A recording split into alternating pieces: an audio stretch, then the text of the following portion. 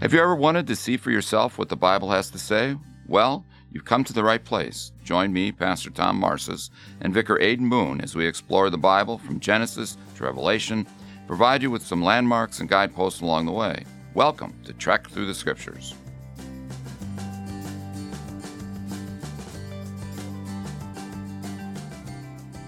Welcome to Trek Through the Scriptures. This week we are on episode 31, Stories of Exile. And this week we will be covering Nehemiah chapter 10 through 13, the book of Esther, and Daniel chapter 1 through 9. I'm Vicar Aidan Moon. And I'm Vicar Jason Comm. As we go through our text today, we will especially focus on the books of Esther and Daniel, as we discussed Nehemiah quite a bit last time. But we're finishing up the book of Nehemiah this week, so continue to pay attention and reflect on the context of that, the life of the return from exile, those who are coming back into Jerusalem and resettling and what that looks like. But now we're going a little bit of a journey. We're returning a little bit further back. We're going back in time a little bit. And we're going to go off to far distant lands and hear some other stories from the Old Testament. This is interesting because these are some of the unique stories that are not in the Holy Land as we usually think of it. They are off in distant cities. So first, the book of Esther. We're going back in time. Like I said, this is chronologically in between Zerubbabel's return to Jerusalem, which we talked about in Ezra, and then Ezra's reform. So time-wise, it's in the middle of the book of Ezra. And another kind of theme of this that's kind of interesting is that there's 6 different feasts in the text of Esther. So you can sort of frame the story and organize it around these 6 different feasts. So King Xerxes holds 2 feasts, one where he kicks his queen out, and another one where he celebrates having a new queen, Esther. And then Esther holds some dinner parties, and then Mordecai holds some feasts at the end of the story, which is celebrated at Purim by the Jewish people every year. So there's these feasts throughout the story. That's kind of a thread we can trace through. But there's some interesting facts about characters as we start to look at the main characters, because this is definitely a character-driven book. Well, there's one interesting feature that we first might notice, and that's the omission of a kind of important character. Yeah, God himself is never mentioned. He's never named, but that doesn't mean he's not there. There are these hidden themes of providence in the background, most notably at chapter 4, verse 14, when it's brought up, perhaps, Esther, you've been appointed to this for such a time as this. That's kind of a hint like, hey, there's something else going on here. There's a hidden power at work that's just keeping himself hidden for whatever reason. And so just because God is not named doesn't mean he's not there and actively working. And so it's interesting reading the story with that in mind, that God will never be given any credit actually, but he's still very much at work, continuing to keep his promise to bring a Messiah from the line of David. So we kind of have to piece that together ourselves, just how God is working. That's kind of a fun little part of the Bible where, hey, God's not actually mentioned. That's not normal. Usually. He's usually all over the place. Yeah, so it's a bit of a departure from the norm. Yeah, well, and I think in some ways it's kind of like the book of Ruth, because there's a few other places that are that way. The book of Ruth is the same way, where it's like these are people who are just sort of living life, and so it's not always like super religious. A lot of times the religious life of the people is obviously a significant theme of the scriptures. But sometimes it's also just about human people living life, and God is more behind the scenes, and that's true of our lives too a lot of the time. Our God is obviously at work, and he is behind the scenes of all human history. But a lot of times that is hidden, and we're left to sort of piece together the pieces ourselves. So the characters in the story that we have, primarily we have obviously Esther. Mm-hmm. So the young woman who the book is named after, she becomes the queen of Persia. And then you have King Xerxes. Then he's also called Ahasuerus or something along those lines. Kind of sounds like a dinosaur name to me. Yeah, it does give that kind of vibe. Well, it was interesting because Xerxes is actually the Greek name. And when I was going down a little bit of a rabbit hole on that, briefly, that I restrained myself from. Any of you who have listened to the podcast before know that's always a danger for me. But that the Judean name for Xerxes and the Greek name Xerxes, they're all like bad attempts at pronouncing his actual Persian name, which is like really hard to pronounce. So that's just kind of funny because even back then there were people trying to figure out how to pronounce names. But he was the king of Persia at the absolute peak of its power. So In broader world history, if you've taken some history of that time of human history, you'll know of him as the Persian king who tried to invade Greece, or maybe you've seen 300. That's probably a little bit of a slanderous depiction of him as a character. Nonsense. Absolutely ridiculous. Not historical in any way, but it is that is one way he's familiar to pop culture, at least. So he's a big figure in human history. The Persian Empire was massive, and he was powerful. So this is just like a tiny little snippet of this interaction between him and this little backwater people of the Jews who don't really feature that heavily on the grand scheme of human history. But we have Esther as this being his queen. So what's interesting about this book is that Xerxes is not really portrayed in a very flattering way. He kind of seems stupid, honestly, like just a little bit like self-indulgent, not super aware of what's going on around him. He's very trusting of the wrong people. So he's not entirely portrayed flatteringly, but we also know from the broader scope that this is a very, very powerful man. So that's kind of important. Maybe his stupidity made it a little bit easier for God to do his thing in the background. That's also true. Yeah. Well, and this theme of kings in Scripture sometimes just not getting it is not a new one. Right. We've seen it before, and we'll see it again. We'll see it in Daniel too, which we'll talk about later. That's also Nebuchadnezzar is almost kind of a similar type of character. You're just like, he really doesn't get it, does he? No. Yeah, he's kind of clueless. And then we have two other main characters of the story. We have Mordecai, who is, we find, a descendant of King Saul, which is interesting. He is a faithful Judean, so he is someone who we see him. He's the one who makes the one reference that we can kind of tie back to seeing some theme of providence. And then we have Haman, however you want to say it, speak confidently, as we always say. Mm-hmm. And he is the villain of the story. So King Xerxes is not the villain of the story. He's sort of bumbling along doing his thing. But Haman is definitely the villain of the story. And there's an interesting connection. If we go back earlier in our trek through the Scriptures, you'll remember that there was some battles fought with the Israelites, and this is sort of a deep cut. You have to know a little bit and remember some things that are kind of obscure, which I didn't. Somebody told me this, so this isn't my own smartness.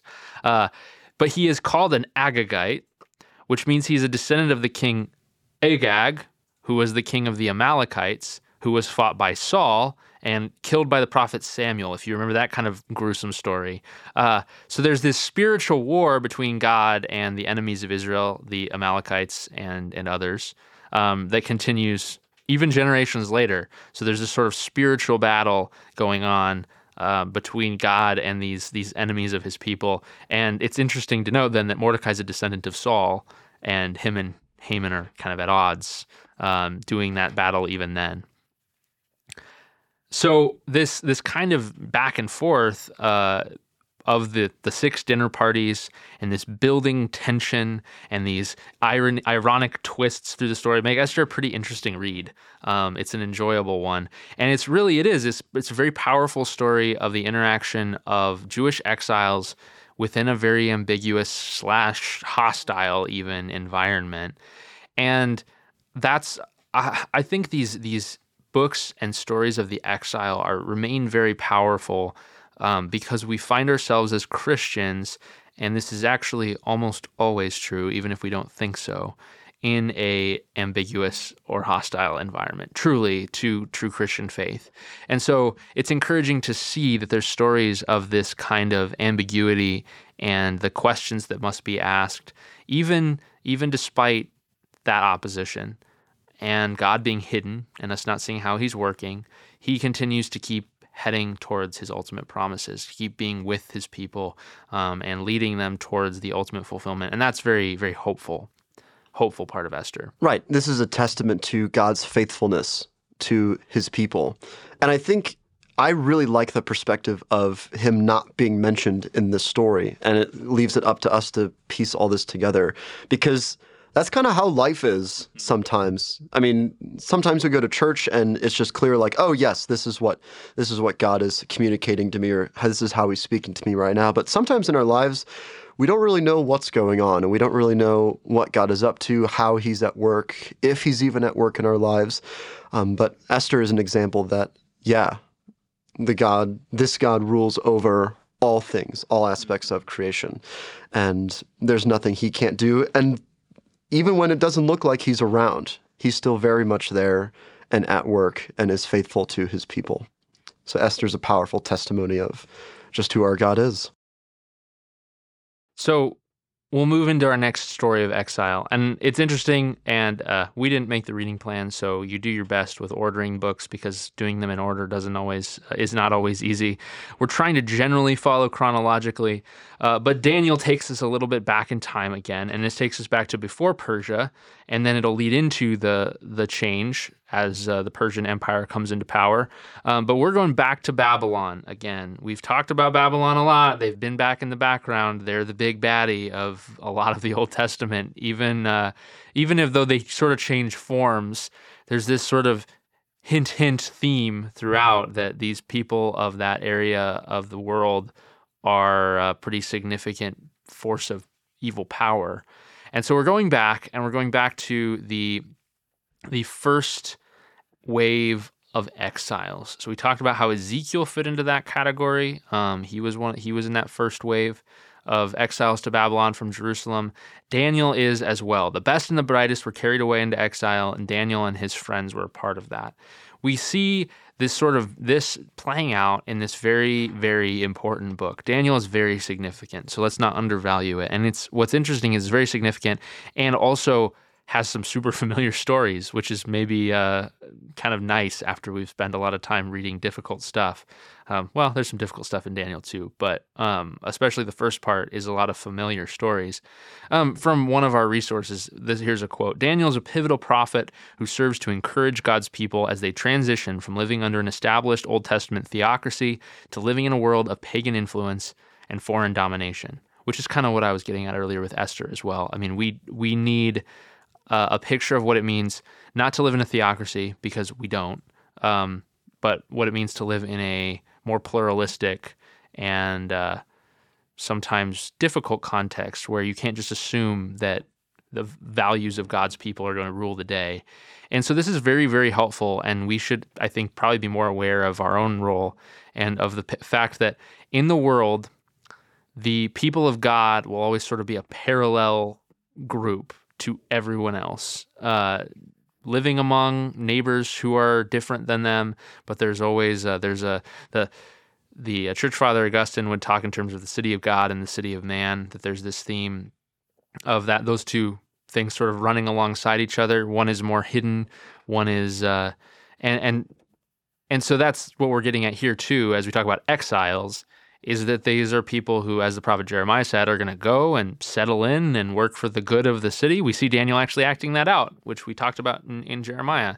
Like, go and live where you're going to live and actually work for its good, even though this is your big enemy. And so Daniel actually does that. So that's a pretty helpful thing and theme for us as well. So Daniel's unique. Like I said, there's some familiar stories. So chapters 1 through 6 are narrative, but it's also clearly prophetic, especially in the last chapters, because we have some pretty crazy visions, which we are off the hook this week because we don't quite get into them in great detail. Next week, we'll have a little bit more reflection on those visions and what they're pointing to. But yeah, it is some goofy stuff in the last part that's hard for us to interpret sometimes, but I think is actually kind of interesting historically. But the reason that this is grouped generally as a prophetic book and not a historical book is because of that significant chunk at the end of the book of the visions. And so another quirky thing about Daniel is that it is not just in Hebrew. So it's also in Aramaic. So technically, to translate the whole Old Testament, you also have to know Aramaic. I don't. Me neither. Yeah, you can learn it. It's related to Hebrew as a language, but it is a different language, and so it is kind of interesting that we have both here in Daniel. The first section and the last few are in Hebrew, but all of the narrative sections pretty much are in Aramaic, which is unique. Yeah, Daniel is a quirky little book, and I think we're all much more familiar with the narrative parts of Daniel than the prophetic parts. And I remember a number of years ago when I was in college, I was thinking about reading Revelation front to back just to see like how crazy it gets. And I remember a pastor told me, "Well, don't do that until you read the end of Daniel, because that'll really help you understand, some of the imagery in Daniel is, picked up again in Revelation." And so I looked at it briefly, and it made no sense to me at the time, and it probably still wouldn't now. But there's a lot of weird stuff in Daniel that is picked up later on and is helpful for understanding like exactly what's going on in Revelation. But it's good to have a guide on that. Yeah. Oh, certainly. Yeah. What's interesting is that if you've studied history, you start to be able to make some associations pretty quickly with that last part of Daniel. And that's what's kind of funny is that actually some secular scholars will say that Daniel must be really, really late because it's so obviously talking about these empires that are going to be ruling later. And so like that's one of the things that's one of the proofs that it must be later is that he couldn't possibly have predicted it this specifically. Well, so it's kind of funny that we can see that, which obviously we come from a little bit different perspective because we think God actually can show people things that are real. He talks to his people? What? So, but it's interesting that these are very clearly fulfilled prophecies as we see them reflecting on the different empires that will come after Babylon. And so that theme of empire and the contrast of empire and exile, I think, is pretty big in Daniel, and especially the theme of the pride of human power, and how God is pretty consistent at breaking down human pride in one way or another. We see in the New Testament and in some of the prophets this kind of great reversal theme. We see it in Luke when we see Mary, her song that she sings that we talk about, the Magnificat.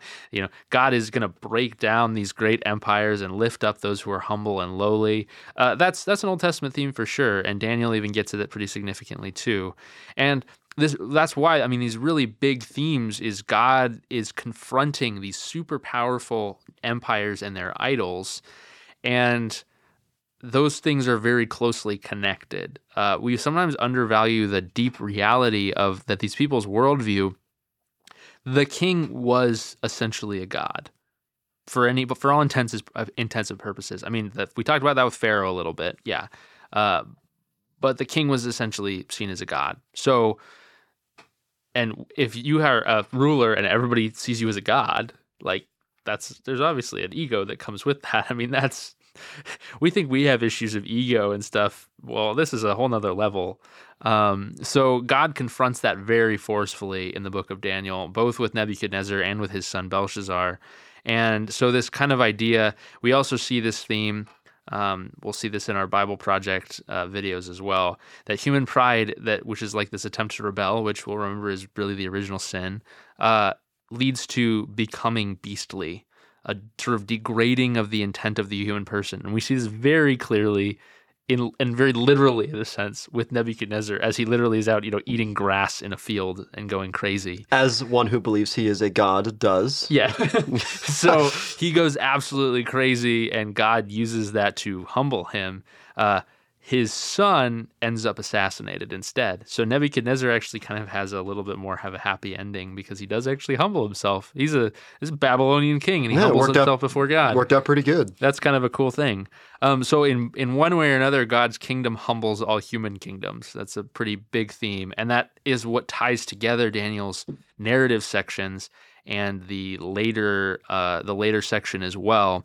The later sections of the visions is that even though human kingdoms look like they're just going to dominate forever, Christ is going to kick butt. That's what we're going to see in Daniel. And that's also what Revelation picks up too. That's all of Revelation. That is all of Revelation. Christ is going to kick butt. It looks real bad, I know. Yep. But that's not the end of the story. That's not the end of the story. There's more to come. There's more to come. And we've talked about before how God's power and God's sort of God as a warrior, in a sense, is not a super popular thing for us to talk about in modern context. We probably should more because it's actually really hopeful. Mm-hmm. If you're on the wrong side of God, sure, that's a bad thing. We see that with Nebuchadnezzar and Belshazzar.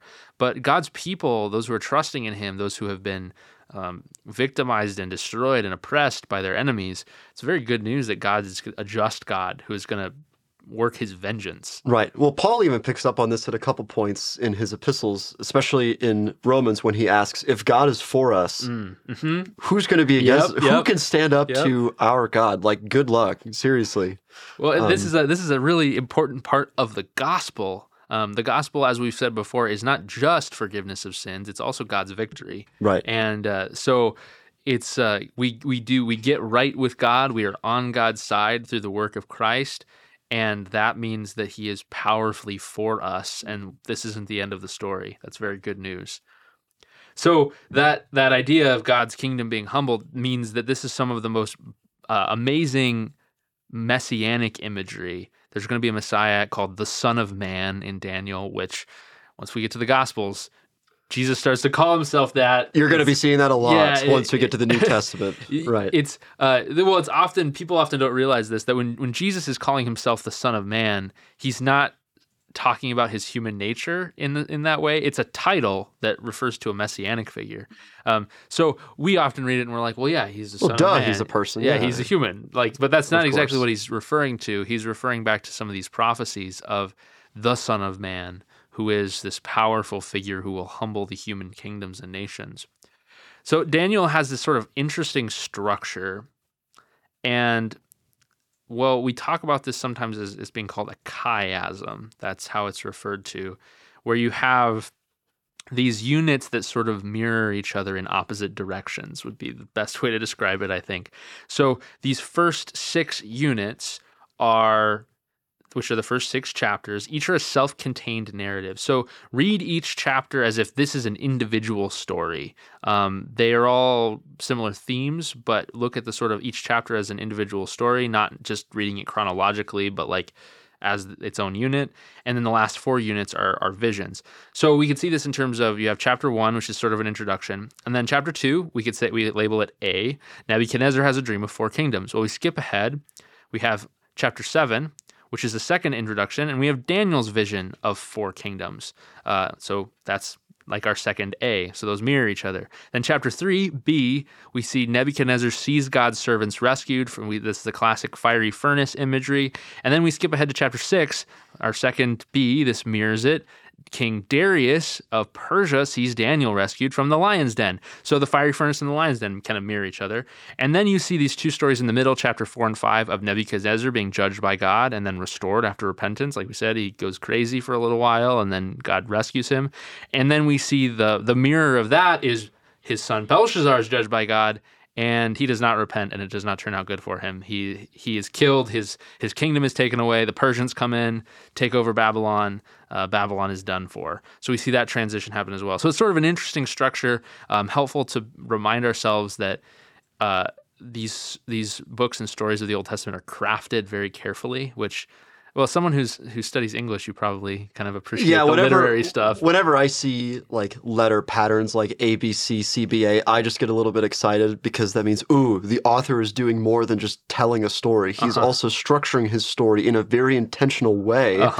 And it can be tempting to kind of get lost in the weeds on that and make a bunch of meaning out of it. But sometimes it might just be a poetic decision, like kind of like an artist. Why would they do something as opposed to doing something else? Because they're making a work of art. And so certain parts of the Bible are very intentionally structured, and it can be difficult to discern why. But it's cool to note that, hey, this follows a certain pattern. We should take a look at that. Yeah, absolutely. I had not ever noticed that reading the book of Daniel until I did some further work to study that. That was not something I was familiar with. No one would ever think of that on their own, I don't think, unless they, referred to some of the sources that you took a look at. Some kind of biblical scholar who sits down and just like engages themselves in it on a really deep level and then starts to go, oh, hold on. Right. Wait a minute. This is a chiasm. Things are repeating. Yeah. And if you start looking for chiasms, you can find them everywhere. And even just like sentences where it says, like, it just reverses the subject of the sentence in the next sentence. It's really common in Hebrew poetry. And it shows the Psalms. It's everywhere. It shows up in the New Testament too, in various places. So this theme of chiasm, of these sort of mirroring things, is a poetic decision that's made all over the place. But it's really interesting to see it in this very broad sense over 7 chapters of a book too. So, well, thank you for joining us. It's been good to chat a little bit about these stories of exile and how especially we as God's people live as pilgrims, as sojourners, as exiles, wherever we are. We're always sort of foreign emissaries in a foreign land. We're not home yet. Our citizenship is in heaven, which we are waiting. That's what we hear from Paul, and that's what is so powerful about these Old Testament stories of exile, is that it really is very deeply connected to our own story. And so we look forward to the time when our king will come and break all the other kingdoms, as we see in Psalm 2. He will break the nations with a rod of iron. That might sound kind of intimidating, but it's good news when God is for you.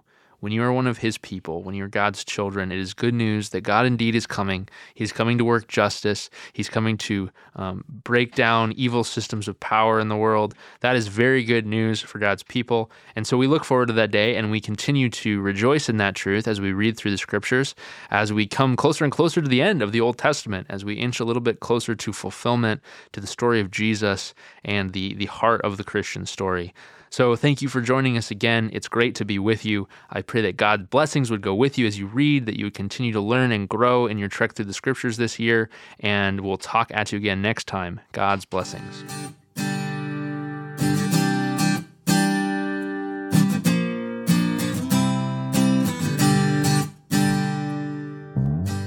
Thank you for joining us on our trek through the scriptures this week. This podcast is a ministry of Zion Lutheran Church in Bismarck, North Dakota. To contact us, learn more, or for more resources on our journey this year, please visit zionbismarck.org or find us on Facebook, Instagram, Twitter, or YouTube. This podcast was made possible by a grant from Lutheran Church Extension Fund. We thank them for their support. Join me now in a word of prayer. Lord Jesus Christ, giver and perfecter of our faith, we thank and praise you for the gift of your Holy Scriptures for our instruction and edification. Send your blessing upon your word, and by the Holy Spirit increase our saving knowledge of you, that day by day we may be strengthened in divine truth and remain steadfast in your grace. Give us strength to fight the good fight, and by faith to overcome all the temptations of Satan, the flesh, and the world, so that we may finally receive the salvation of our souls. For you live and reign with the Father and the Holy Spirit, one God, now and forever. Amen. Thank you for listening. Join us again next week as we continue our exploration of God's story as it points us ever towards the good news of Jesus Christ. Have a great week.